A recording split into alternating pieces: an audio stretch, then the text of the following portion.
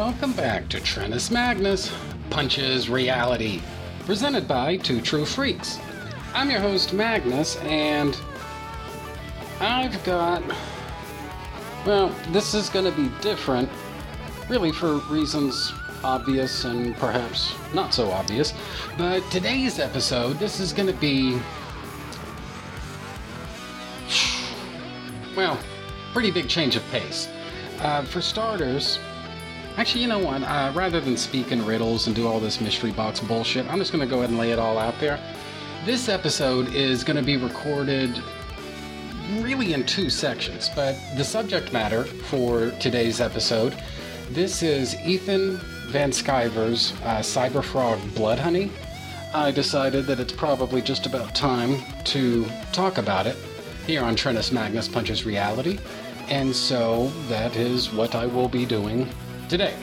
But I guess just the nature of what exactly this is, what I'm going to be doing, and how I'm going to be doing it, it kind of requires me to record this episode in what is for me a kind of an unorthodox sort of a way, where I'm basically recording this section up here at the front, and then I'm going to be recording another segment. Basically, what you're hearing right now, this is me. I haven't read Blood Honey. I mean, I kind of know what it's about, kind of, sort of, a little bit, somewhat, but I've never actually read it. So it doesn't really make a whole lot of sense to get into the blood and guts of it right now, when I can get into the blood and guts of it after I've read it. But I'm not sure as I really want to do like 2 shows about this.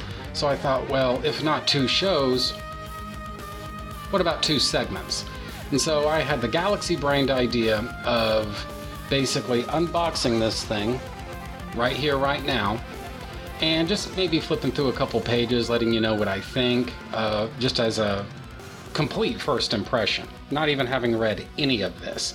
And then come back in a couple of days, record the second segment of this show, and I can actually do an actual review for all this. So hopefully that all makes some kind of sense. So the way I see it, it takes a special kind of vanity to do an unboxing podcast.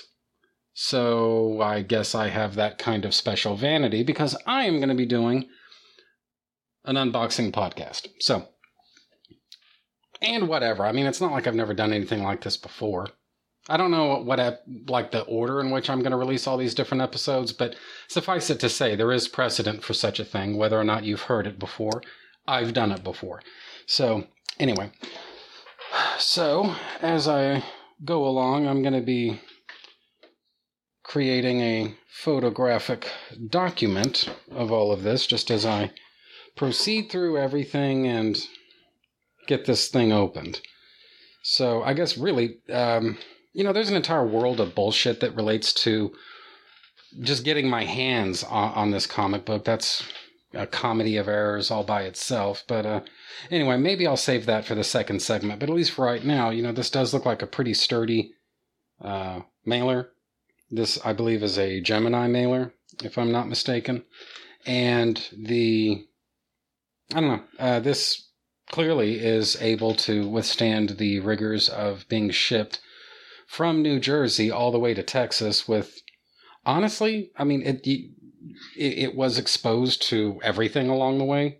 So I guess you need to expect something, but like the box itself, it's got a couple of dings on it, but basically everything looks like it's mostly in good shape. And yes, I am going to blur out the address info, the tracking info, all that fun stuff.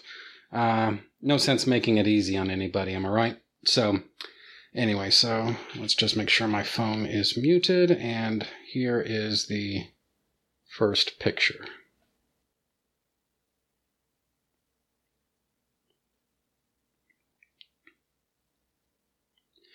All right, so, you know what, one more.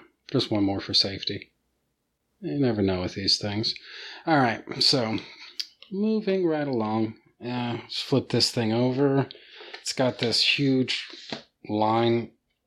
strip of packing tape on the back flaps. So Feels like almost like I'm a surgeon, you know. And now, the first incision. But sometimes you have to use scissors like they're a scalpel, so I'm just sawing this thing right down the spine. Let's see. And I guess I need to get a photograph of that too. And like, is it really vanity at this point? I mean, you almost got to think, you know, something like this. Maybe narcissism is the better way to describe it. It'd be kind of nice if I wasn't casting a shadow right on the box, because I don't know what the detailing of all this is going to work out to be. But anyways. Alright, so let's finish up the incision here. Alright. And it looks like there's a protective inner flap, such that, you know, as you cut, you basically, cut the incision on the opening of the flap. You're not actually risking damage to the contents of the box, which is very clever. Then again, though, I mean, Ethan Van Sciver has been shipping these things out for so long now. I'm sure he knows all the tricks. All right, so let's see here.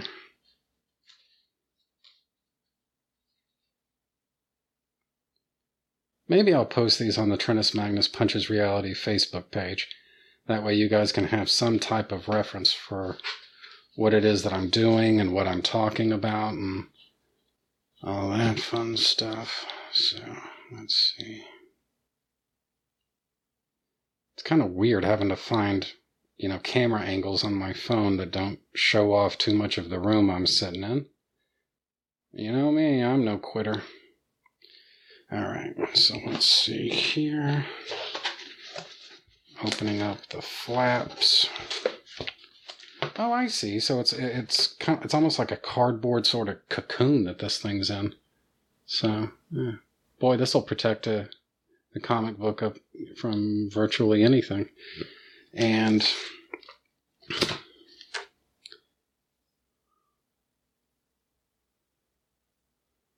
no, by the way, for anybody who's curious, I did not get the Chromium edition. It's actually kind of a funny story.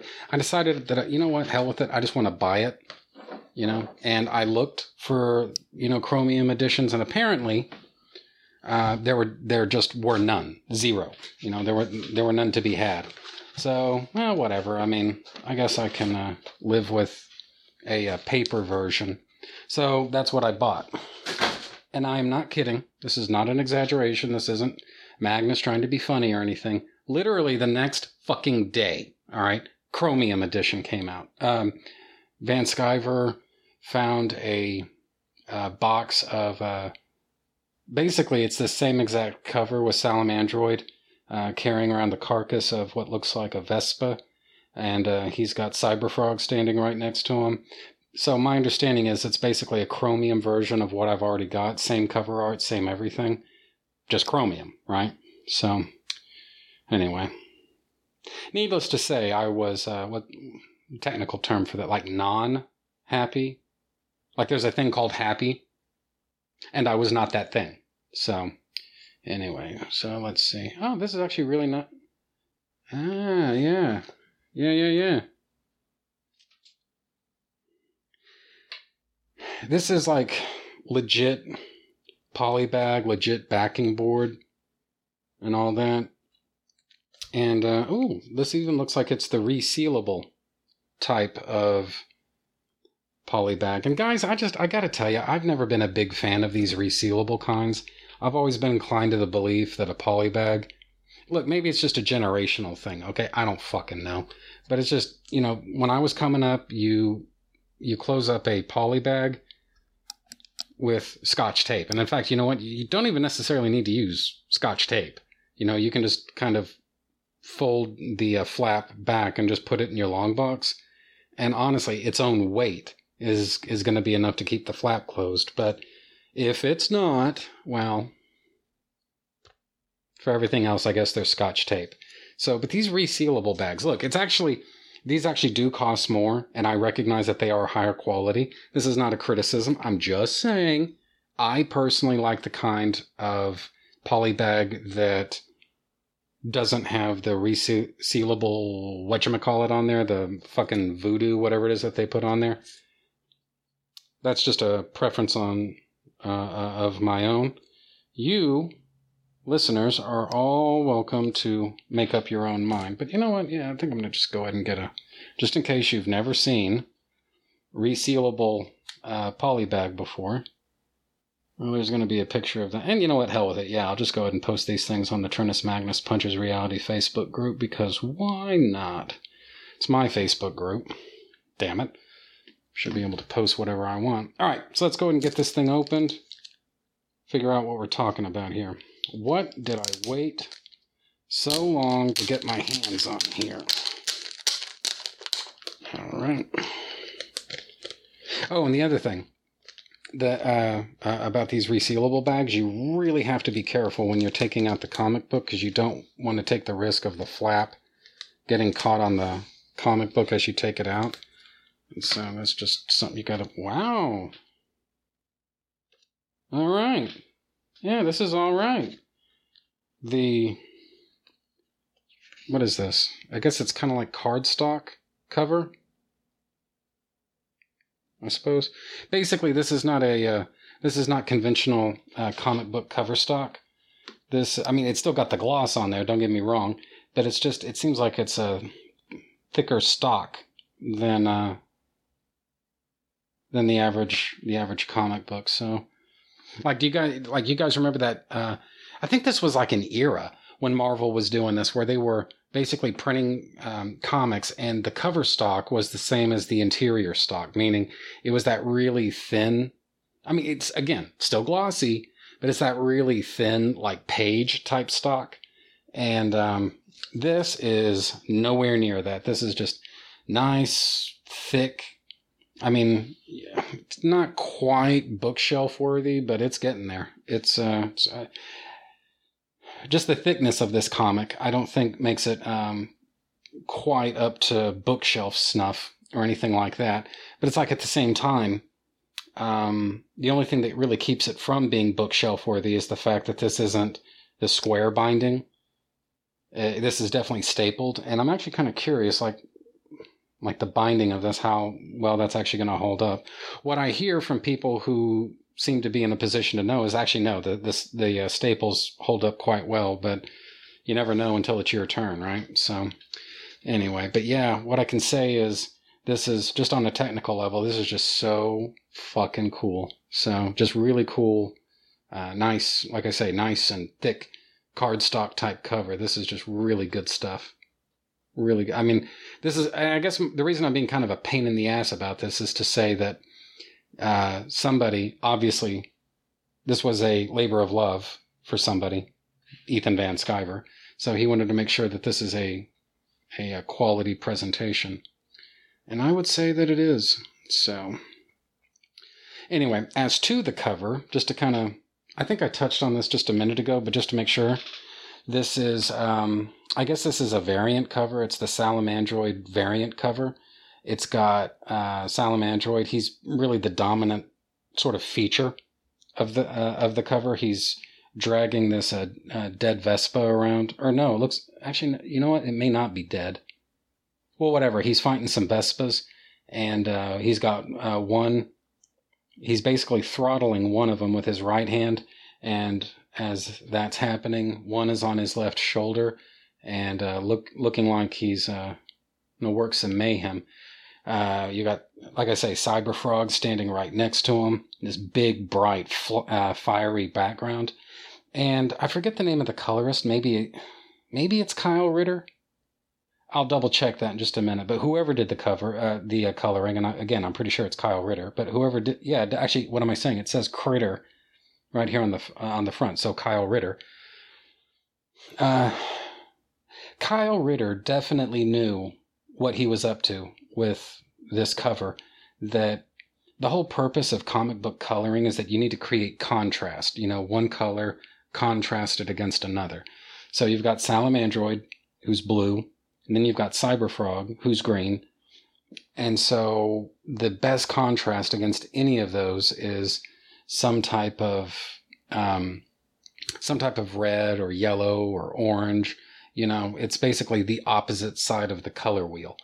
And that is exactly what we see on the cover. You've got a dominant blue, semi-prominent green, and then as the background, fiery oranges and yellows, and then this blood red sky. And it's really good contrast. And this, to me, is the mark of somebody who knew what he was doing, who he knew what the game plan was, and he knew how to pull it off. So, and then the back, so that's the front cover. Back cover, it's basically it's blank except for the all caps Comics logo, which if you've seen Ethan Van Sciver's YouTube channel, odds are you probably know all about that. So you've seen it 1,000 times, I would imagine. So, because and what I mean by that is it's the same basic logo as what he uses on YouTube. So anyway, so let's see what we've got here. Okay. Oh, wow. So this was signed. All right. So somehow I was able to buy it. It got shipped. It made it to my door. All of this without me realizing that it was coming with Van Sciver's signature. So anyway, yeah. But so it looks like it's basically you've seen it, the actual paper, like the paper board. I don't know what it's called. There's a technical term for it, but this looks kind of like paper board that you would use for original comic art. It's got the all caps Comics logo on there. It's got the Cyberfrog logo, the Blood Honey logo. Then directly underneath that, it's got Van Sciver's signature. And then on the borders of all of this, it's basically done up to look like, again, I forget what the name of it is, but like the original paper art type, the art boards, I guess. That's basically what it's done up to look like. And one of the kind of interesting things, at least to me, is the fact that somebody misspelled the boss's name, because it doesn't say Van Sciver. It says Van Shiver. So, I don't know. I doubt Ethan Van Sciver is listening to this, but man, if you are, you may need to talk to somebody about that. So, all right, so let's get into this here. I just want to flip through a couple pages. Oh, wow. So this artboard page I was just telling you about, this, it may be the same basic stock as the cover. It doesn't have the glossy on it, but otherwise it seems like it's the same basic stock as the cover, sort of like the inner flap here. So, that's kind of interesting. All right. And to the actual pages of this thing, it seems, again, like this is just the same sort of glossy comic book paper stock that you've seen about a couple billion times in a couple billion different comics. It's, and like that's the thing. I mean, like I've seen all of these goofy little conspiracy theories that about the print quality of Blood Honey, but so far I haven't seen anything that looks like it was done, half-ass cheap John sort of a way. So I don't know. All in all, it's looking good so far. So, oh geez. Oh wow, look at this. Page fucking 1, dude. I'm actually going to take a picture of this too, because this is worth it. Wow, look at the art on this thing. I'm not going to go through this like page by page, just to be clear, but it's like, at the same time, wow, there's no way I was not going to comment on this. Wow, this is just so cool. This is so cool. See, guys, like, I don't know if I've ever actually said this on mic before or not. The fact is, though, guys, I can actually take or leave Van Sciver's art when we're talking about things like The Flash or Green Lantern or the X-Men or any of that stuff. I can actually take or leave his art. It's not that it's bad. It's just that I don't know. Whatever it is that I'm looking for in terms of art on, again, like The Flash or something like that, he's just not the guy that I get that from. But everything that I've ever seen him do for Cyberfrog, whether it's the title character himself or Salamandroid, Vespas, Heather, any of the characters, it actually looks great. So I'm starting to wonder, whether or not Van Sciver is one of those artists who he does best with his own material. Whereas, his style, just by virtue of being what it is, he just tends to struggle with stuff that's meant to be a little bit more mainstream. I don't actually know. What I can say for sure is that I love everything I've seen so far, though. This is, and this is something else, like just the insane amount of detail on, like, let's just flip back to page 1 here. Just the insane fucking amount of detail. There's some kind of green planet that's in the semi-foreground. The prominent element of the page is this gigantic sun. There's this asteroid belt that's flying by. There's some kind of a moon in the hazy distance there. It looks like the planet's got some rings and stuff. And my point is that this is just a ridiculously detailed page. And guys, this is just page 1. Get into page 2, more ridiculous detail. Page 3, somehow even more ridiculous detail. And it's like, what am I in for by the time I get to the end of this thing, So, I don't know. This is just so cool. I did that series. These 7 men are disrupting the comic book industry for a long time there.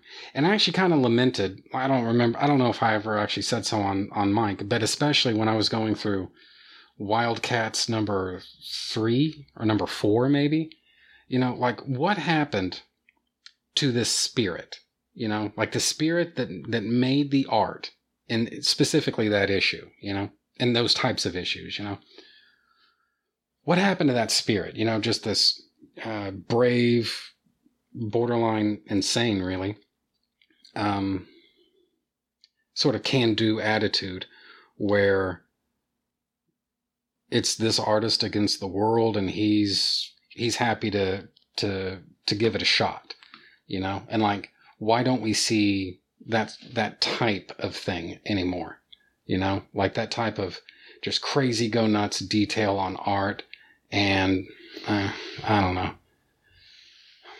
One of the things about the glossy on this page, and this is not a criticism, it's not a praise, but it's not a criticism, is that the glossy, man, this thing is just, it glares like you just wouldn't fucking believe. I mean, this is just nuts, the amount of glare on here. But it's like that's instantly offset by the fact that, try to imagine what this would look like on newsprint. I mean, geez, that would just be awful, So, anyway, all right. So I just got to the end of part 1, and I'm just loving this stuff. This is just great. I can't fucking wait to read the end of it. This just looks so cool and so sci-fi and just so just fucking weird. This just looks great. I can't wait. So, honestly, I think that's actually probably going to be a pretty good stopping point for this thing, at least for right now. What I want to do is just go ahead and spend the next couple days just sort of living with it. Actually, what I really want to do right now is first, I want to get a sip off of my cherry vanilla Coke here, so just bear with me.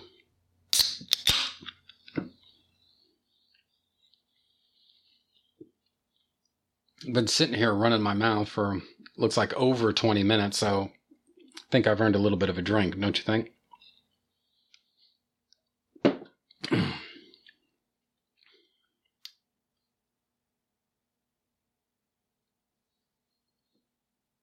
And I'm going to get some vapor too, because why not?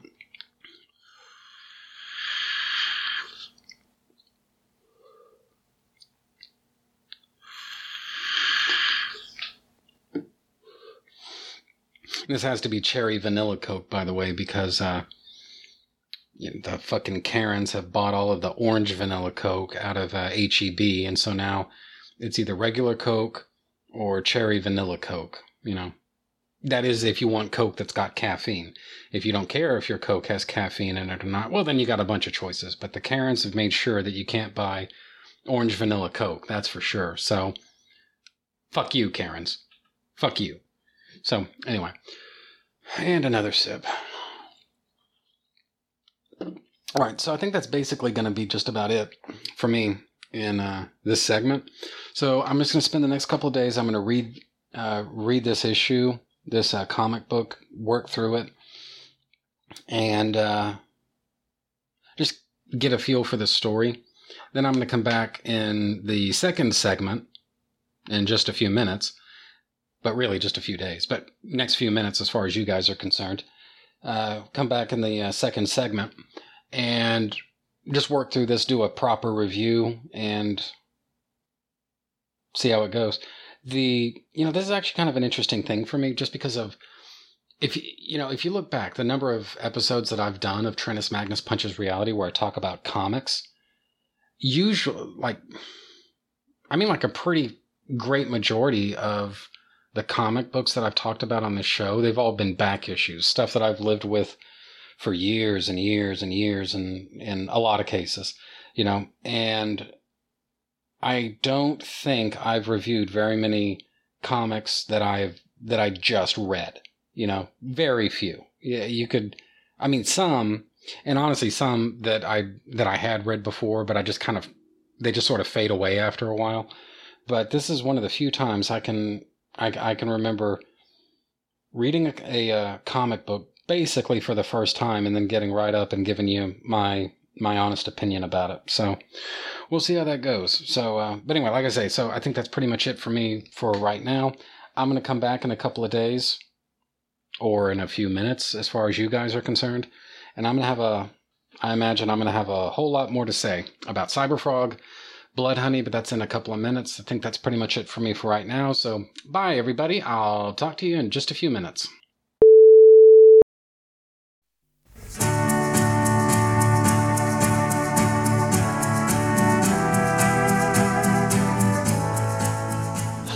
Okay, so I'm back now, and I've had a couple of days now to read this comic and internalize it, think about it, reread it, and I've got quite a lot to say about it. But honestly, before we get into that, I think maybe the real starting point for this, I mentioned in the last segment that I had some trouble getting my hands on this comic book, but I didn't really elaborate too much on that, aside from that passing remark. So just to prevent anybody from getting the wrong idea here, basically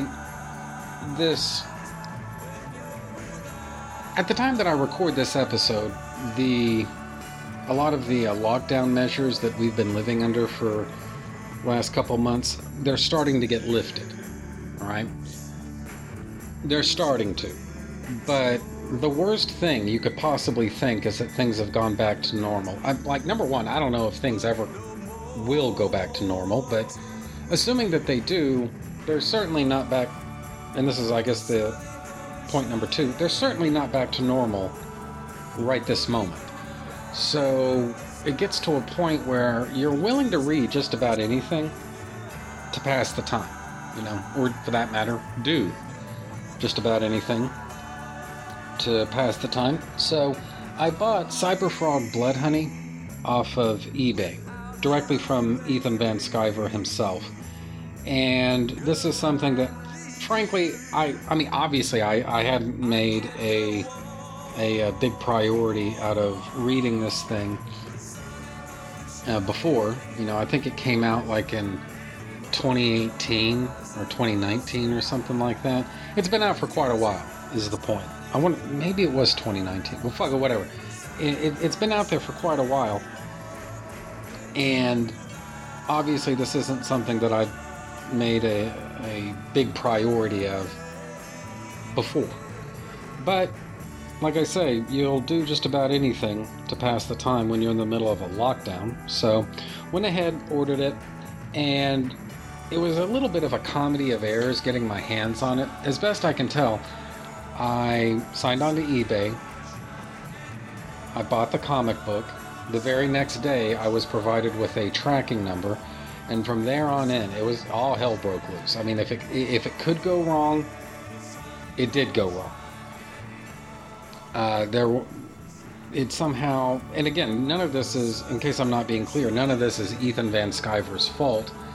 Because, I mean, I got my tracking number, like, this is no exaggeration, literally the next day. The very next day after making my order. So my order was processed, the comic book was packaged, it was boxed up, it was dropped in the mail, and then after that, Van Sciver is really not responsible for whatever happens next, guys. And what happened next was somehow the Postal Service, they rerouted it. It was getting sent all over the damn place.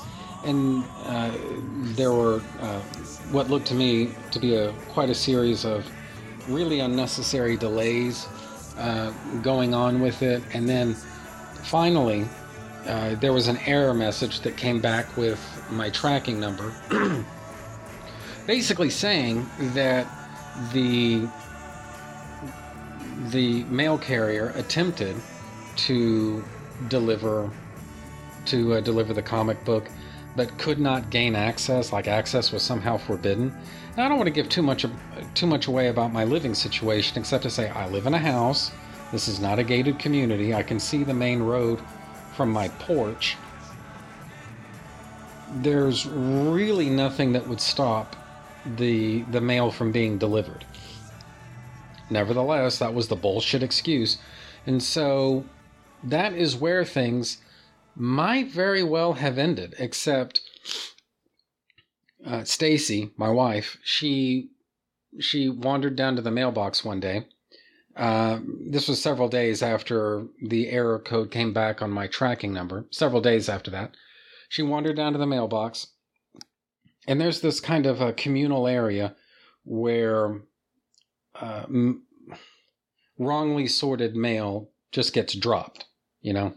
So somebody's power bill ends up in the wrong person's mailbox. Well, they just leave it in this little communal area, and hopefully the right person's going to see it. Well, Stacy just happened to glance over at it. She saw my package sitting there, and so she snapped it up and took it home. So, which is it? Did they accidentally deliver the package to the wrong box?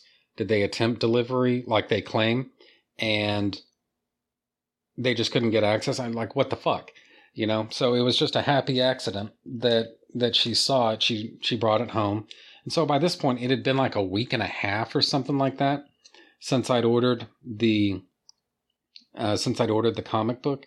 It should have been delivered, I would imagine, within 3 or 4 days or something like that. But through no fault of mine, and certainly through no fault of Ethan Van Sciver's, it really was not that simple.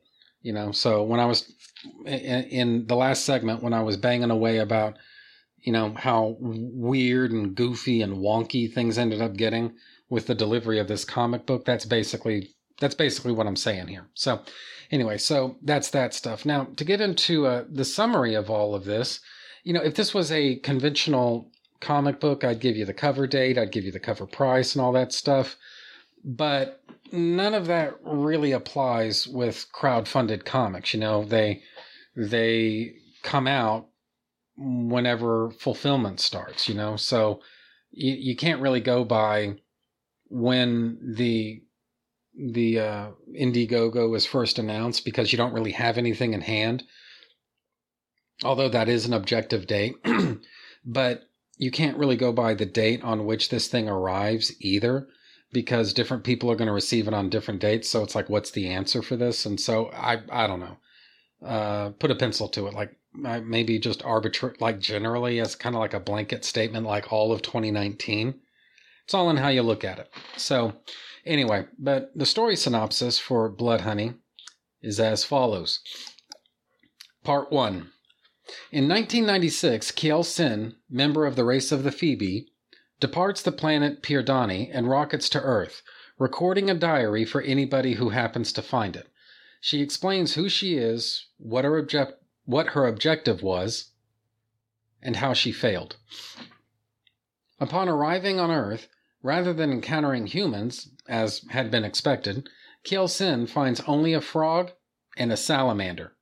Time is short, so Kiel Sin equips the frog with cybernetic enhancements, a radically expanded consciousness, and a mission to protect mankind from the Vespas, an alien race of wasp-like insects who are planning to invade Earth someday.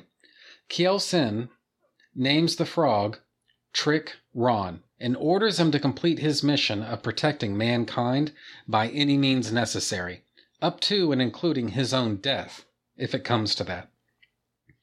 Trick leaps away into the night, after which Kiel Sin selects a salamander and transforms him in a similar way with cybernetic enhancements and an expanded consciousness. Naming him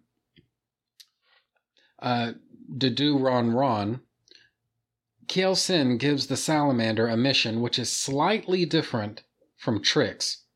Whereas Trick's orders are to protect mankind by giving his life if necessary, Dudu Ron Ron's orders are to protect Trick by any means necessary, giving his own life if necessary.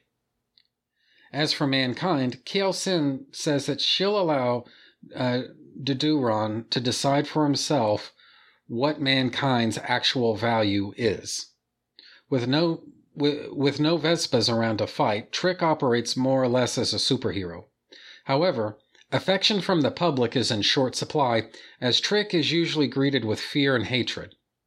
Trick's commitment to completing his mission of protecting mankind remains, though, but he has very little affection for the human race in general. Empathy, yes. Affection, no. That lasts until one fateful night when he rescues a girl from a stalker. Introducing herself as Heather Swain, she gives Trick the nickname Cyberfrog and offers him the first true friendship that he's ever experienced. Dudu Ron is nicknamed Salamandroid. Heather loves Cyberfrog so much that she even gets a Cyberfrog tattoo on her back. Part 2. In 1998, President Clinton gives his famous speech where he admits to having an affair with Monica Lewinsky right as the Vespas arrive on Earth and begin their invasion. Elsewhere, Cyberfrog and Salamandroid are duking it out with Rumblebee and his clone goons known as the Pollinate. As that's going on, Kiel Sin makes first contact with the invading Vespas. She attempts to rescue a woman from a swarm of the alien wasps. The wasps turn, I'm just going to call them bugs. The bugs turn on her as a separate swarm, kill the woman. At that exact moment, Cyberfrog is pounding the shit out of Rumblebee while Salamandroid is single-handedly taking the Pollinate clones apart, one by one. Before they can complete the task, however, a Vespa's warship appears overhead, signaling the start of the invasion. Cyberfrog tries to make contact with Kiel Sin, but she's unresponsive. So Cyberfrog and Salamandroid beat the piss out of every Vespas drone that comes their way, but there are simply too many of them.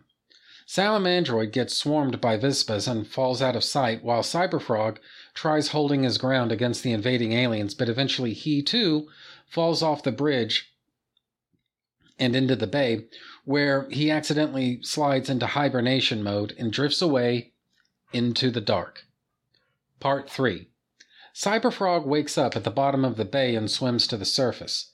There he sees that the war is basically over, and the Vespas have won. Remembering that Heather still has the tracking bead that Cyberfrog implanted in her back in 1998, Cyberfrog hauls ass to New Jersey. In New Jersey, a young girl named Lily is reminded by her mother of the rules. Stay in the woods. They can't fly very well with everything so close together. Stay in the smoke. Keep the fires burning. Fire hurts them. Use it. Never panic. Don't run from them. They can smell your breathing when you're scared, and they like it. Always wear red. They can't see people when they wear red. They're invisible to them. Lily departs from her home to go looking for Cyberfrog, as she does all the time every day. In the woods, she meets Cyberfrog for a change. She recognizes him from her mother's tattoo. Confused, Cyberfrog is taken by Lily back to her house, and there he's introduced to her mother. And it's there that Cyberfrog and Heather Swain are reunited. To be continued. So, what did I think? Well, the thing is, and by the way, guys, this is not a criticism, but I don't think it's inaccurate to say that. The majority of this comic book is really exposition. I mean, there's a lot of setup that needs to get done. There's a lot of characters that need to be established. Really, 4 characters when you think about it: Kiel-Sin, Cyberfrog, Salamandroid, and Heather Swain. Those characters have got to get established at the same time that the context for all of this has to get set up vis-a-vis the alien invasion that Kiel-Sin knows about, she's aware of, and she's trying to protect the Earth from. And so, as a result, yeah, you get a little bit of action in this issue, but basically everything that happens in this issue, from the first page of the story to the last page of the story, it really is exposition. It's basically designed to set up the like I say, the characters, do some universe building, establish the main conflicts, the main threats, etc. And on that basis, it does those things, I think, really, really well. Now, one of the things I honestly don't know that I've ever come right out and said, as I've done all these different episodes about various and sundry comics, but I went digital, like not fully digital, but like 99% digital with my comics a pretty long time ago. You know, it's at this point, that's something that happened a long time ago. And so as a result, you know, during the lifetime of Trennis Magnus Punches Reality, you guys need to understand that it's been very rare that I've ever had a physical comic book in my hand at the time that I record these episodes. I can only think of maybe 2 or 3 times out of however like 300 some odd episodes that I've released, maybe 2 or 3 times that I've ever had a physical book of any kind in hand. But the thing about a lot of these crowdfunded comics is they are not released digitally. They are, you get paper or you get nothing. And so as a result, for once, I've actually got a physical book in my hand, but that actually kind of poses a little bit of a logistical challenge for me as I record all this, because this is something I'm just not used to, and I usually recline in my seat, recline here in my chair as I do my recording, and so I'm not really sure how this is all going to work with a physical book in hand, but I guess it's something I better start getting used to. So anyway, to get into this actual issue, though, I'm going to open the resealable bag here. All right, let's see. Sliding the comic back out. Strange to think I used to do this all the time before the digital days. All right. So, getting into part 1 here, I sort of gushed a little bit about some of the art. I didn't go beyond part 1 in the last segment when I just glanced at some of the pages and kind of oohed and awed over the art. But I do need to emphasize the fact that this is some exquisite art. One of the criticisms that I've had about comic book art, the past, we'll say 10 years, is that there came a point when comic book artists, it's like the quality just sort of changed. The artists changed. And one of the undeniable trends that's happened since, well, I mean, let's just say it, since the founding of Image, is that most comic book companies are really hesitant to heavily hype up and promote certain artists. Ever since the Image founders exited Marvel, really, especially the big two, have done as much as they can to hype up characters or hype up writers. Basically, they don't. What I think the issue is, they are so, or they were so fucking scared of another Image type thing happening that they really stopped promoting artists to the same degree that they once did. I remember when I was younger, it was a common hype point that such and such comic was drawn by so and so, or this other comic book was driven by some other so and so, and it's like that doesn't really happen anymore. You don't really have rock star artists anymore. You got rock star writers, perhaps, but you don't really have actually, you don't even have rock star writers anymore. You've just got a bunch of activists LARPing as writers. But at least at one point, there was at least an attempt at a rock star writer, or at least creating the concept of a rock star writer. And I mean, frankly, there are limits to what you can really do with that, Whereas art, I mean, that can change so much. There's so much variety with art that, I don't know, it's just easier, I think, to have some kind of an identity as an artist as opposed to a writer when you're creating comics. So anyway, and my purpose in saying all of that is, in the past, again, you could argue since the mid-90s, but definitely in the last 10 years, art, it looks increasingly like very coloring booky type stuff. And that's when you're lucky. It might look kind of like a coloring book. And that is not the agenda. This is my point. That is not the artistic agenda behind Cyberfrog Blood Honey. This was written by somebody whose forte, all due respect to Ethan Van Sciver, this is not meant to be passive-aggressive or throwing shade or anything, but I think his primary talent really is as an artist. I'm not saying he can't write. I think he can. I think he's actually pretty good as a writer. But whenever you say his name, what I think of is his art. And so this is definitely meant to be a comic book that's just filled to overflowing with just badass, super cool art. And like really heavily detailed art. This is meant, like I think I said in the last segment, this was clearly a labor of love for Van Sciver. And that comes through on every single page. And I especially like page 1. It's basically Kiel Sin's, this is her ship. And I imagine what this thing is doing is it's actually leaving the planet Pirdani. That I think that's what's going on, and it's not super clear, but it looks like there are 2 moons. There are rings circling the planet. There's a passing asteroid belt, and what I took from this is that we're not supposed to assume that this planet is Earth. It's actually something else.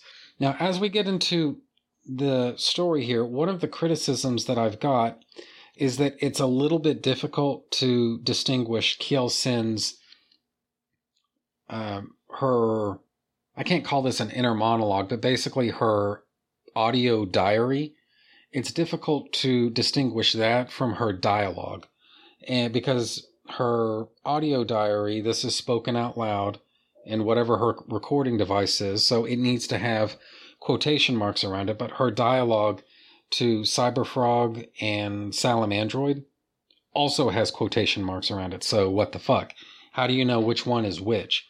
And this is honestly something that could have been solved with perhaps different lettering for the audio diary as compared to her dialogue. But I must say, again, this is not a swipe at anybody. The letters are by somebody or something called Somni. And you need to understand, this is not conventional comic book lettering for the most part. Kiel Sin, Cyberfrog, and Salamandroid, they all have sort of unique and kind of cool-looking dialogue balloons and internal monologues and all that fun stuff. And so as a result, this isn't, like I say, just kind of boring Comic Sans type lettering. there's a philosophy and idea behind a lot of the lettering in this comic. So anyways, so that's page 1. Getting into pages 2 and 3, again, this is just some gorgeous art and some gorgeous colors. I've seen some of the uncolored line art for Blood Honey, and we need to emphasize that Kyle Ritter, he really is a key creative contributor to this. There is a depth and artistic effect that is being brought to bear in the coloring that simply does not exist with the black and white line art. So this is incredibly well done. I mean, art that already looked amazing to begin with is basically given 2 or 3 or 4 extra dimensions with the coloring job here, and it really elevates the art. And the reason I kind of want to emphasize that is that if you've ever seen Rough Pencils by Curt Swan, or you could even say Jack Kirby. I mean, I'm not a big Jack Kirby guy, but even I can recognize that there's a lot of power in his pencils. And if you've ever seen reproductions of his pencils, it seems almost reductive to say that his art is in some way or another harmed, perhaps, by coloring. But it's like at the same time, you can't really deny that there's a power and energy that a lot of artists have when they put down the line work, and maybe you lose track of that a little bit once the colorist gets involved. And that's not really the case here. I don't know if this was something that Van Sciver was aware of, that this was what Kyle Ritter was going to do whenever he was doing the art for this book, or if or what. I mean, I just don't know what the deal is. But if you look at one of them, probably I think one of the most famous things that Van Sciver has ever done is Green Lantern Rebirth. And you compare the art in that book, which again is fine. I don't have a problem with it. But you compare that art to what we see here, and this is just an entirely different order of magnitude. As good as Green Lantern Rebirth might have been, this is just that much better. And a good example of what I'm talking about, this is actually right here on page 3 at the very bottom. You've basically got Kiel Sin's ship. It basically crash landed in the swamp, and then it rises up out of the swamp, and you can just see all the detailing on the ship, all of the water, the swamp water that's just dripping off of the ship. And this is just so ridiculously detailed, and the color is just so powerful and so expressive. And this is just, it's a level of art and energy and detail that, I mean, at this point, it's actually starting to become kind of foreign to comics. I mean, you think about like what pre-COVID comics were like, and you just would not get this kind of, these kind of crazy camera angles and just this extreme detail and sort of coloring as art in itself. You didn't get that before. And there's plenty more of that to come, more than you can shake a stick at. Now, one of the things that isn't made super clear here, Kiel Sin's diary says, "So many variables unaccounted for. My unborn passenger was descending, ready for delivery, but this place was desolate, uninhabited by human life. Only simple creatures chirped and slithered about. No signs of the tribe of uniformed, idealistic young male adventurers our planners had expected to meet. Where were these Boy Scouts? Instead, just a frog." And it kind of raises the question, or maybe not even a question, maybe it just raises the point that what Kiel Sin was originally anticipating was meeting, like, how literally are we supposed to take this? Was she expecting to meet a troop of Boy Scouts so that one of them could become Cyber Boy Scout, and instead we got Cyber Frog. But was it supposed to be Cyber Boy Scout? Or was she expecting to meet perhaps the United States military? Like, what exactly was the agenda here? Because, I mean, I'm having a hard time taking this too literally, you know, like, where were these, quote, Boy Scouts, unquote, you know? I'm not sure, like, how seriously we're supposed to take that. So, I mean, I don't really know. And honestly, it's not worth losing any sleep over. The book is called Cyberfrog, so, you know, just go with it. But, I mean, nevertheless, the part of me that cares about continuity and universe building and all that fun stuff, it does kind of make me wonder, like, what was the original plan here? So, anyways. Now, moving right along, this is, again, this is also on page 4. Kielsen's, actually, this isn't Kielsen's ship, is it? I guess this is Kielsen. It's actually a really good question. Well, and that's actually something else. I'm not completely sure if the race of the Phoebe are robotic themselves or what. But I do kind of like the idea that if they are, then you could see Cyberfrog as sort of the joining together of the planet Pirdani and the planet Earth. You know, a frog from Earth with Pirdani's cybernetic technology. Cyberfrog is the joining together of these two worlds, and I just really like the idea of that. But in any case, again, this is on page 4.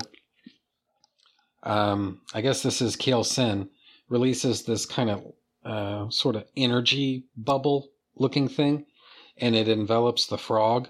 And then on page 5, again, this is just some amazing, badass fucking art that we're seeing here. That I swear to think, maybe it was on some YouTube video, or maybe it was just someplace else. I don't really know. But I swear to think that I've seen the uncolored line art for page 5 here. And it doesn't look this cool. Now, it looks fine. Don't get me wrong. There's nothing wrong with it. But if you just look at it, it's uncolored, it's line art, and it's just kind of there. It's flat. Here, with Kyle Ritter's colors, you have all of these bright colors. You see this energy wave surrounding the frog's skeleton, and you see all these little details. And then in the background, there are these colored dots, red and green dots that are flying around. And I mentioned this in the last segment when I was banging away about the cover. The name of the game with comic book coloring is creating contrast. Because what we're really talking about is really just lines on a page. And if you want to create the illusion of depth and shading, shadow, light, and all those other things, you need to contrast one color against another. So you've got this blue frog, or this blue frog skeleton in the foreground right here on page 5, this blue frog skeleton, and then you have these colored dots that are zooming all around in the background. The colored dots are red and green, which contrast really well against the blue of the frog skeleton. And then near the frog's legs, the lower part of his legs, there's this kind of purpley sphere of light.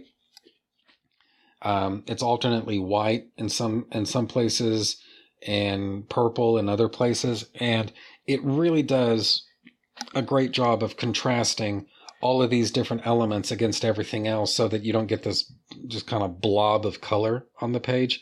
Everything is a distinct visual element unto itself. And it's just amazingly well fucking done art.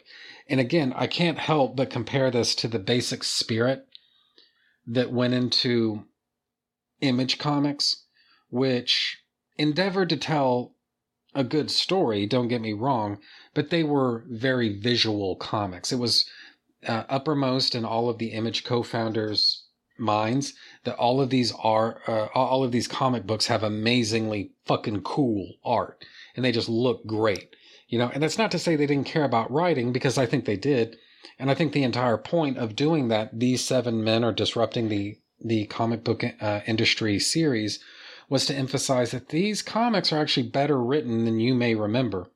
Nevertheless, though, they were not specifically intended to be well written. They were intended to be really good looking. Whereas these crowdfunded comics, they're intended to be both.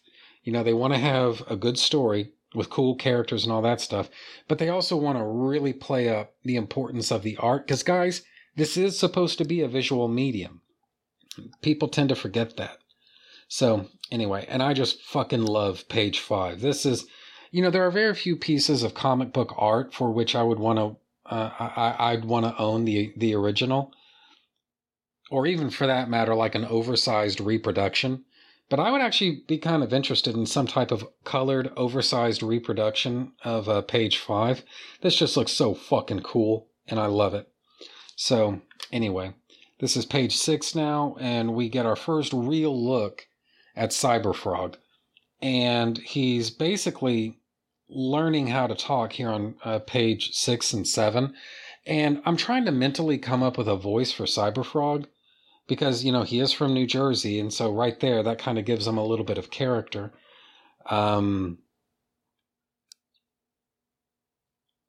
Kiel Sin says to him, she says, "Trick Ron, I require your strict attention." Listen up, you. And his response is, "Okay, I'm listening." And then from there, let's see. He doesn't have a ton of dialogue here, but just kind of skipping ahead a few pages, he says, "An invading, conquering swarm? What's all that about?" You know, and he doesn't actually say that, but I'm just trying to give you the flavor of what he's saying here. And I really suck at doing that kind of accent, but unfortunately that's what you're stuck with, guys. Sorry about that. But really the purpose of these pages is to establish what Cyberfrog is, or at least what he's become, what his consciousness is like, the weapons and the technology that he has access to, the ins and outs of his mission, and basically setting up the fact that he's here really to protect mankind. And then from there, we get into goings-on with Salamandroid, who undergoes a similar transformation, and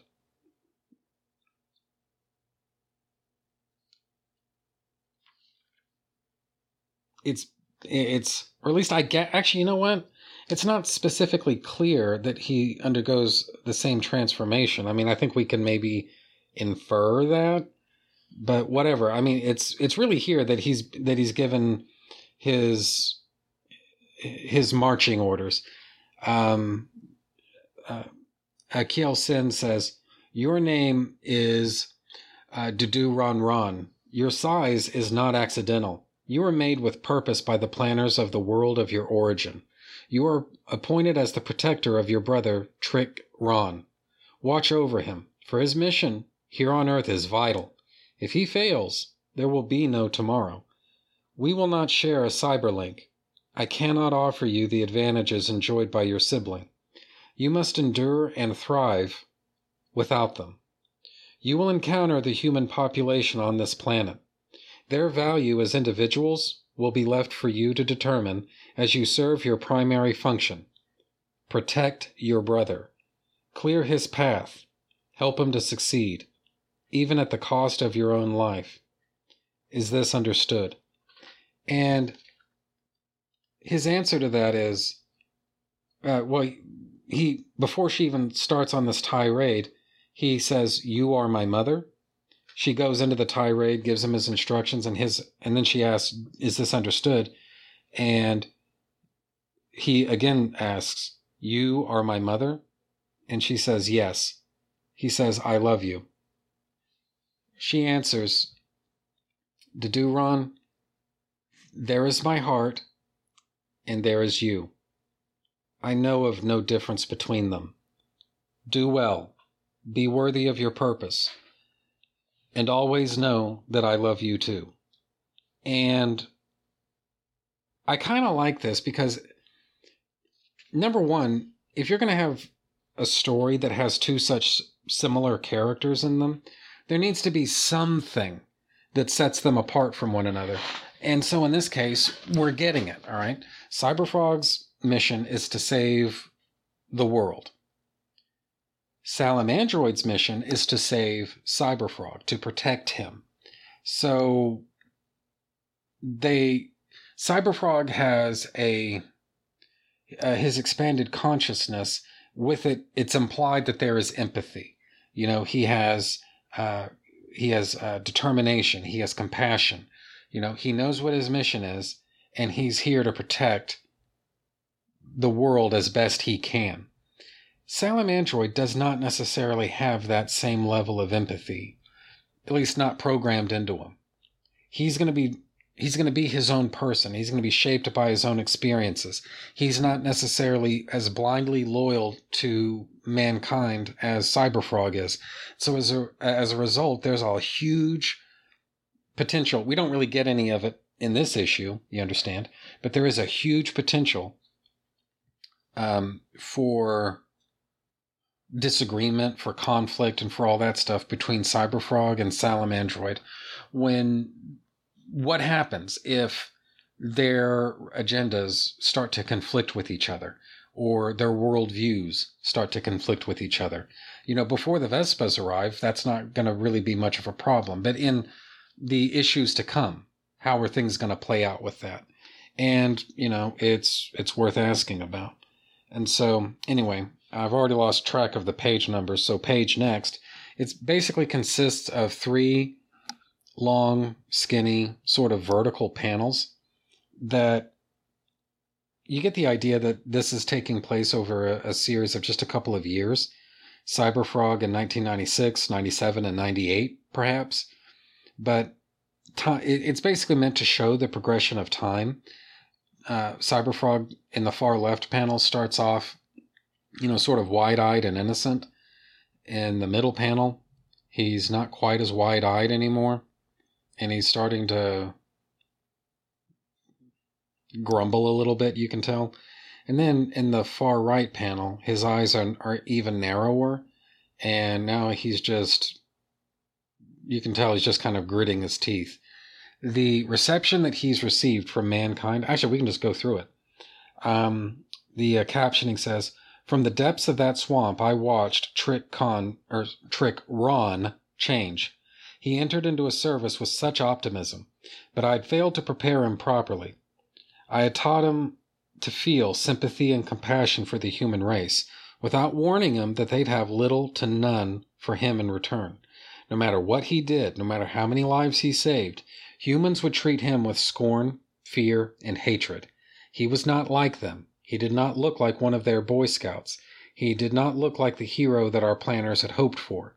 Over time, their ungratefulness and their harsh words wore him down.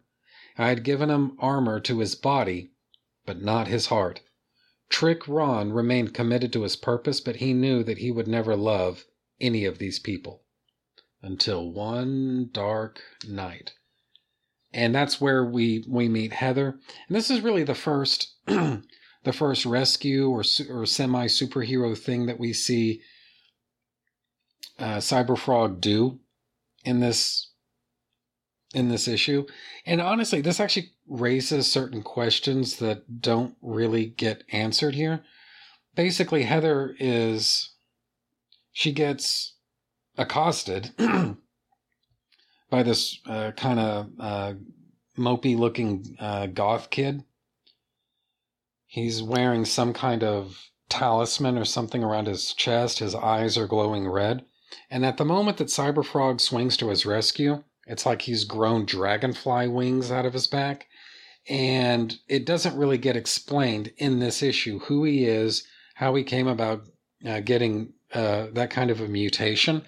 And it kind of makes me wonder if this was something that perhaps the Cyberfrog comic books that were made prior to Blood Honey, you know, back in the 90s from Hall of Heroes and then later from Harris Comics, you know, was that world building type stuff that occurred in those comics?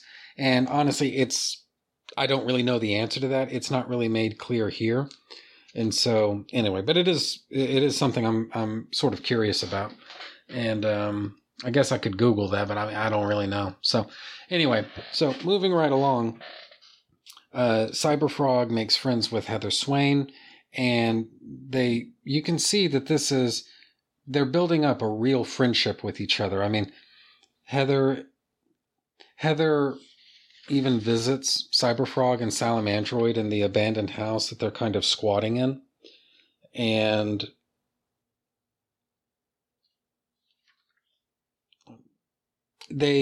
she brings them food. And it's kind of strange to think of a frog eating fried chicken, but anyway, nevertheless. So, they are, in as much as they're both outcasts, they are perfect companions for one another. So she shows him, and this is actually kind of a fun little moment. She shows him the Cyberfrog tattoo that she's got on her back. He says, "What's that?" And she answers, "It's supposed to be you. I drew it for the tattoo guy. Does it look okay? Why am I grinning like that?" And it's just, it really says a lot that there are things about Earth culture that Cyberfrog still doesn't understand, but Heather cares enough about Cyberfrog. She likes him enough that she wants to get a Cyberfrog tattoo on her back. And it really goes a long way towards establishing their friendship and all that. And I don't know, I just really dig that. So anyway, getting into part 2, again, amazingly, ridiculously, phenomenally detailed art here. Whatever page this is, right after the beginning of part 2. It's, again, it consists of 3 panels, horizontal ones. It's this kind of camera pushing in on planet Earth. It's basically a POV shot of the Vespa's warships as they get closer to Earth and then enter Earth's atmosphere. And basically this is the beginning of the invasion. And again, I'm not trying to beat this to death, but I mean, it's important that you understand that there's a very careful philosophy that seems to be going on with the coloring in this comic, where colors always contrast one another. So you've got these brown, bright yellow, and sort of golden colored alien warships that are drifting around through space. And so the background colors to contrast them are blues and blacks and sort of off-whites and things like that. And it really, it helps create this sort of three-dimensional image, a three-dimensional quality to the art that, guys, it doesn't exist. If you can just imagine what this would look like as uncolored black and white line art, it would almost be kind of hard to figure out like what's what. But the coloring, it's done so carefully that it's easy to distinguish the alien warships from the detailing of the Earth with, the ocean waters and the clouds and Earth's atmosphere and all these other things, the stars in the background. This is just amazingly well done. It's impossible to overemphasize, I think, Kyle Ritter's artistic contribution to this issue. So anyway, so moving right along, skipping ahead a couple pages here, we've got Cyberfrog and Heather. They're just kind of hanging out in Cyberfrog's house. She's brought him dinner as she's watching Bill Clinton give his famous speech where he talks about his, let's face it, his affair that he had. And this really, I think, goes a long way towards setting up like the time in which this all happened. I mean, there is a panel that even says in big giant block letters 1998, but just to kind of help readers put their minds back into what was happening specifically on the night that this invasion began. we see President Clinton basically acknowledging, some of the things that went on. And I don't know, it just kind of gives the story a certain verisimilitude that I just kind of like. So anyway. So Salamandroid basically breaks through part of the wall in Cyberfrog's house, basically to say that, they got to get out of there. It's time to intercept Rumblebee and his clone goons, the Pollinate. And I kind of like that, but I especially like Cyberfrog coming back with him. That's almost interesting, Sal, but you just put a huge hole in my wall. Bugs are gonna get in. And I don't know. I just kind of like this. And I like Cyberfrog's attitude and the dialogue balloons, the lettering. This is just, everything about this is just so cool. This is just such great art. This is just so fucking cool. I love this. This is great.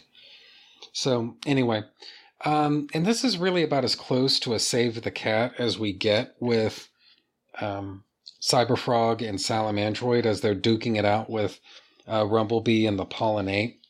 We don't really get a chance to see too much of their day-to-day lives before the onset of the invasion. And by the way, speaking of the invasion, this is just horrible. Like the stuff that happens to these people hanging out in, it looks like they're in a clearing somewhere next to a forest. And it even gets set up early on, like when the woman drops her cigarette and that basically starts a fire. The Vespa's drone that was kind of moving in on her, it's briefly repelled by the fire. And then from there, Kiel Sin swings into action, and it's kind of hard to know exactly what it is that ends up happening with Kiel Sin. The woman makes a run for it. She gets basically overwhelmed by a swarm. And I mean, geez, what a way to die. Kiel Sin even kind of narrates it. She says, let me just actually take it from the top here. It says, the Vespas will see them, meaning humans. The Vespas will see them as livestock, a food source. Their drained and empty bodies will be recycled for nesting material. Blood is their nectar that becomes their honey. Or rather, blood is the nectar that becomes their honey. The Vespas will obliterate all life and destroy all of creation. They will perch upon the ashes of billions of broken hearts and dead dreams. They will revel in the misery while they lay more eggs. And one of the things you kind of have to be aware of as you read this is that certain events are sort of happening simultaneously. The very instant that Kiel Sin goes on the attack against the Vespa's drones is the very moment that Cyberfrog tries to make, right after Cyberfrog and Salamandroid beat the piss out of Rumblebee and his goons. That's the very moment that they try making contact with Kiel Sin and they're not able to speak to her. Because she's at that very moment getting brought down by the drones. And so, let's see. Yeah, and Cyberfrog even says as the swarm is just flying all over the place, you got these killer bugs that are just flying around and wrecking shop on everything, attacking everything. Cyberfrog says, "Stay frosty, Sal. Right here, right now. This is our entire reason for existing. This is why we're here, bro. Even without Kiel Sin, we need to stand and fight this." And it says a lot that Salamandroid and Cyberfrog are having just such different experiences with all of this. I mean, basically, and in fact, the swarm makes a point of taking Salamandroid out first, and because he is the bigger of the two, he is in theory the bigger threat to them. They save Cyberfrog for last, and we don't really know what happens with Salamandroid. I'm guessing that Salamandroid Death Sting one shot is going to tell the story of what happens with him. but we don't really get to see too much of what happens here. Cyberfrog actually makes a pretty valiant effort of standing alone against the swarm. He says, "I can't see them. They swarmed. Took him out first. They're smart. They must have taken out Kiel Sin, too. Took her out the same way. Take away my weapons, my resources. Isolate me. Remove all resistance. Oh, Heather. She's by herself. Alone.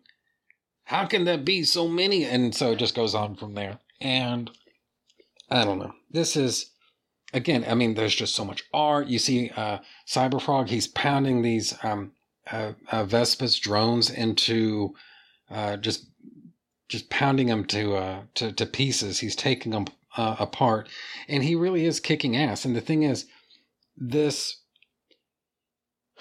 he's basically thwarted. It's not even really his fault. There's basically it's a gigantic car crash that happens, throws Cyberfrog into the bay, and that's when hibernation mode kicks in. And it's really not his fault that he wasn't able to put up a better fight. And so, speaking of which, going into page 3, and we're actually nearing the end of the issue here. Hibernation mode ends, he resurfaces, and again, this is just some gorgeous art. Just look at this stuff. Wow. Yeah, you can see him. He's underwater. He's making his way towards the surface. He breaks the surface, and then we get this 2-page splash. It's an over-the-shoulder shot of a Cyberfrog looking out at what's left of. I think this is supposed to be Pennsylvania that he's looking at, and it's just covered in. It looks like wax and honey, and it looks like maybe some alien tech from the Vespas and all that. This is just so cool. I mean, if like you had any doubts about who won the war, well, this should pretty much clear it up for you right there. This is Vespas territory now, bub. So anyway, then flipping ahead, this is like the Apocalypse Now moment of this issue where Cyberfrog's eyes are just above the water.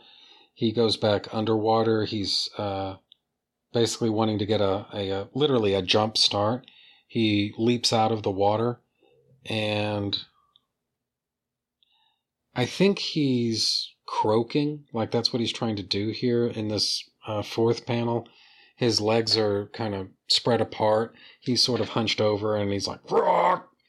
And like, what's going on? And so, and he even says, he's like, no. What is going on here? What is this place? Is this still Earth? Or Oith? Is that how you'd say it? Oith? Oith? Is this still Oith? How long have I been out? Where's Heather? The microbead. I left a tracker on her. Is she okay? I gotta find her. And he's off on his way back to New Jersey. And from there, we cut to Pine Barrens, New Jersey. And this is where the rules get set down. And I read those in the synopsis, but this is where the rules get set down. You know, how do you have such a powerful alien race basically take over the world in a way that, in theory, you can tell a story about survivors? And this, you know, rules like this is basically limitations for the Vespas. There are certain things they cannot do. There are certain things there are certain weaknesses that they have. And I like that. It's very well done. Another kind of neat moment here is Lily. She's a redhead to begin with. She's wearing red, and it looks like she's got like red paint on her face.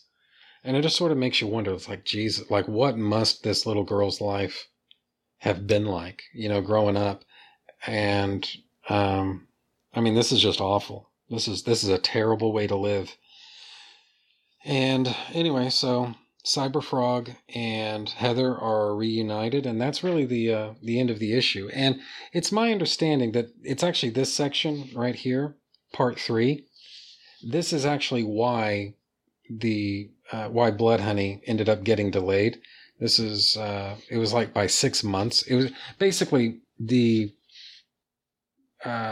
delay of Blood Honey. It was it was in total a year, but part of that was due to, my understanding is, the creation of part 3.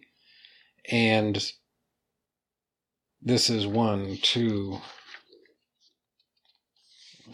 I already lost it. Okay, 1, 2, 3, 4, 5, 6, 7, 8, 9 extra pages of material. And it's, I mean, first off, there were just production difficulties that are common with any number of crowdfunded comics. 6 months. And that's really not as much as it might seem like, in terms of a delay. And then another 6 months it came down to adding in these extra pages. And there were some other production issues. And I think even the bonus materials section, which we haven't talked about, but this section of bonus materials, I think that got added in sort of last minute as well. And so all in all, it, I don't know. So whatever. Anyway, I guess we can kind of touch upon this bonus material stuff, though. It's basically early Cyberfrog sketches, and from there it just kind of carries forward Cyberfrog's evolution in terms of his design and basically the way that everything works. And it's also, as a kind of a parallel sort of a thing, it kind of shows Ethan Van Sciver's as evolution as an artist. Now, something I didn't know, and I don't want to read the captioning for all of these different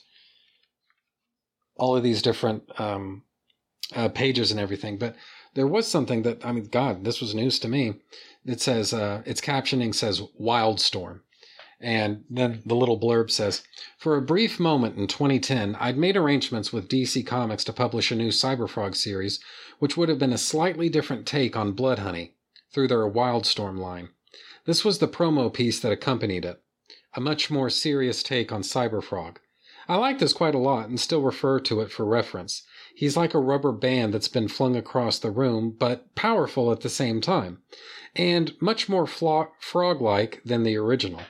The Wildstorm series never happened. If memory serves, DC canceled all of the Wildstorm titles and wasn't going to publish more for a while. Everything got folded into the main universe, and Wildstorm was no longer a separate imprint. Probably for the best. And he doesn't come right out and say it, but the only thing I can think of that really makes sense here is the New 52. Basically, the Wildstorm universe famously was folded into the mainstream DC universe with the launch of the New 52, for better or for worse. And so on that basis, I can see where there's really no way for Cyberfrog to fit into that equation. So anyway, I just thought that was kind of interesting. So anyway, from there, we've got some pinups, 2 different pinups, in fact, by Kyle Ritter. One is Salamandroid, Heather Swain, and Cyberfrog. The other is Salamandroid and Cyberfrog just by themselves. And then from there, we get sort of a cover gallery. There's cover A, colored. Cover A, just the line art. And again, if you want to get an idea of how much Kyle Ritter contributes to this thing with his coloring, look at Cyberfrog Blood Honey cover A with the coloring, and then Cyberfrog Blood Honey cover A without the covering, or without the coloring. And then same thing with Cyberfrog Blood Honey cover B with and without the coloring. And then this one, the one that I'm reading, this is cover C. Cyberfrog Blood Honey cover C, the team-up cover, with and without coloring. If you want to know how much Kyle Ritter has contributed to this, this'll just about show you. It is, you can even see some kind of interesting differences in the art, just little tweaks and changes that Ritter made. That it's not massive, but if you're looking for it, some of the lines have been changed to better suit the coloring. And again, Cyberfrog Blood Honey 1998. There's the colored version, and then there's the uncolored version. And it's just amazingly well done colors. I mean, it's a well done art anyway, but it's amazingly well done colors and an amazingly well done comic. I love this comic, and I'm looking forward to see where things go with it in the future. I'm not really sure exactly when Cyberfrog 2 Wrecked Planet is coming out, but definitely am interested to see what happens with these characters, where the story goes, and all that fun stuff. It just looks like it's going to be a lot of fun. And I guess that's really the main point of it, that this comic book, it doesn't strive to be anything other than a fun sci-fi / superhero comic book.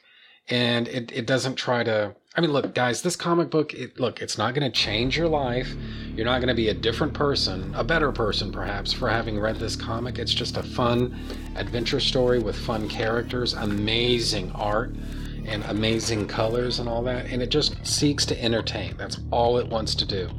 And on that basis, I would call it an unqualified success. And I would love to read more comics like this. So that's for sure. So yeah, send me some feedback about this, guys. Let me know what you think. If you've read this comic, or if you just have an opinion about this comic, about certain controversial issues that I'm making a point not to discuss, go ahead and send me an email. Let me know what you're thinking. TrentusMagnus@gmail.com. That's TrentusMagnus, TrentusMagnus@gmail.com. Send me an email and just let me know what's on your mind. What are your thoughts on Cyberfrog Blood Honey? And just where are you coming from with that? So anyway, and I think that's basically it for Cyberfrog. So now getting into the future for next week. I've got, honestly, at this point, I think I've got quite a lot of episodes that are in the can, ready to go. The next week's episode, I'm going to continue this kind of 90s thing that I've been running with lately. I'm going to be talking about Wizard Magazine, number 44, but that's for next week. So I think that's pretty much it for me for this week. So bye, everybody. I will see you next week.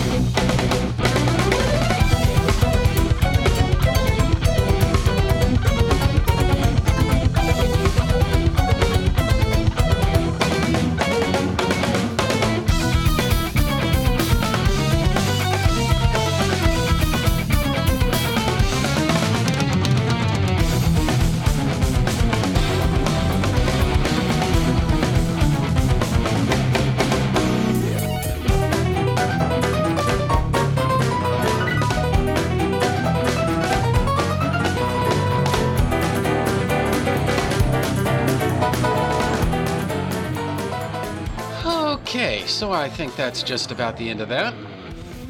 Trentus Magnus Punches Reality is a proud member of the Two True Freaks podcast network. You can find the home for Trentus Magnus Punches Reality at twotruefreaks.com.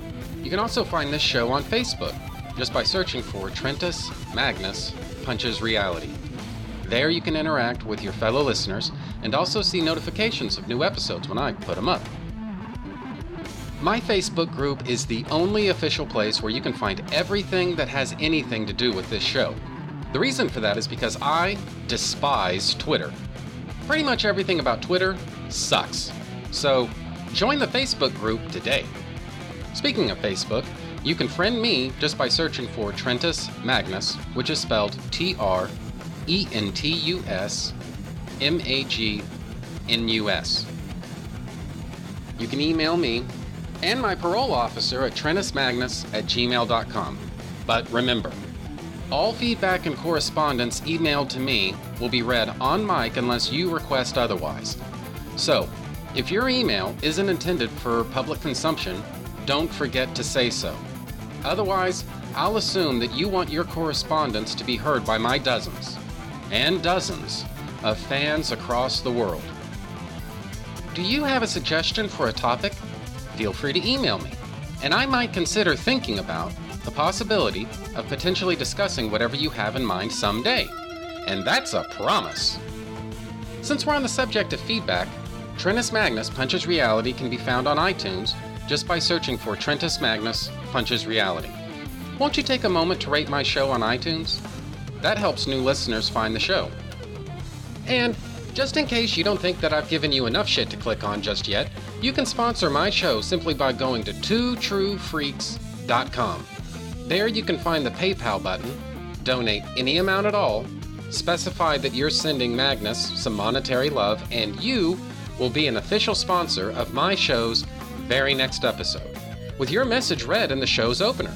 It's that easy. And there's no minimum donation. Be a Trentus Magnus show sponsor today.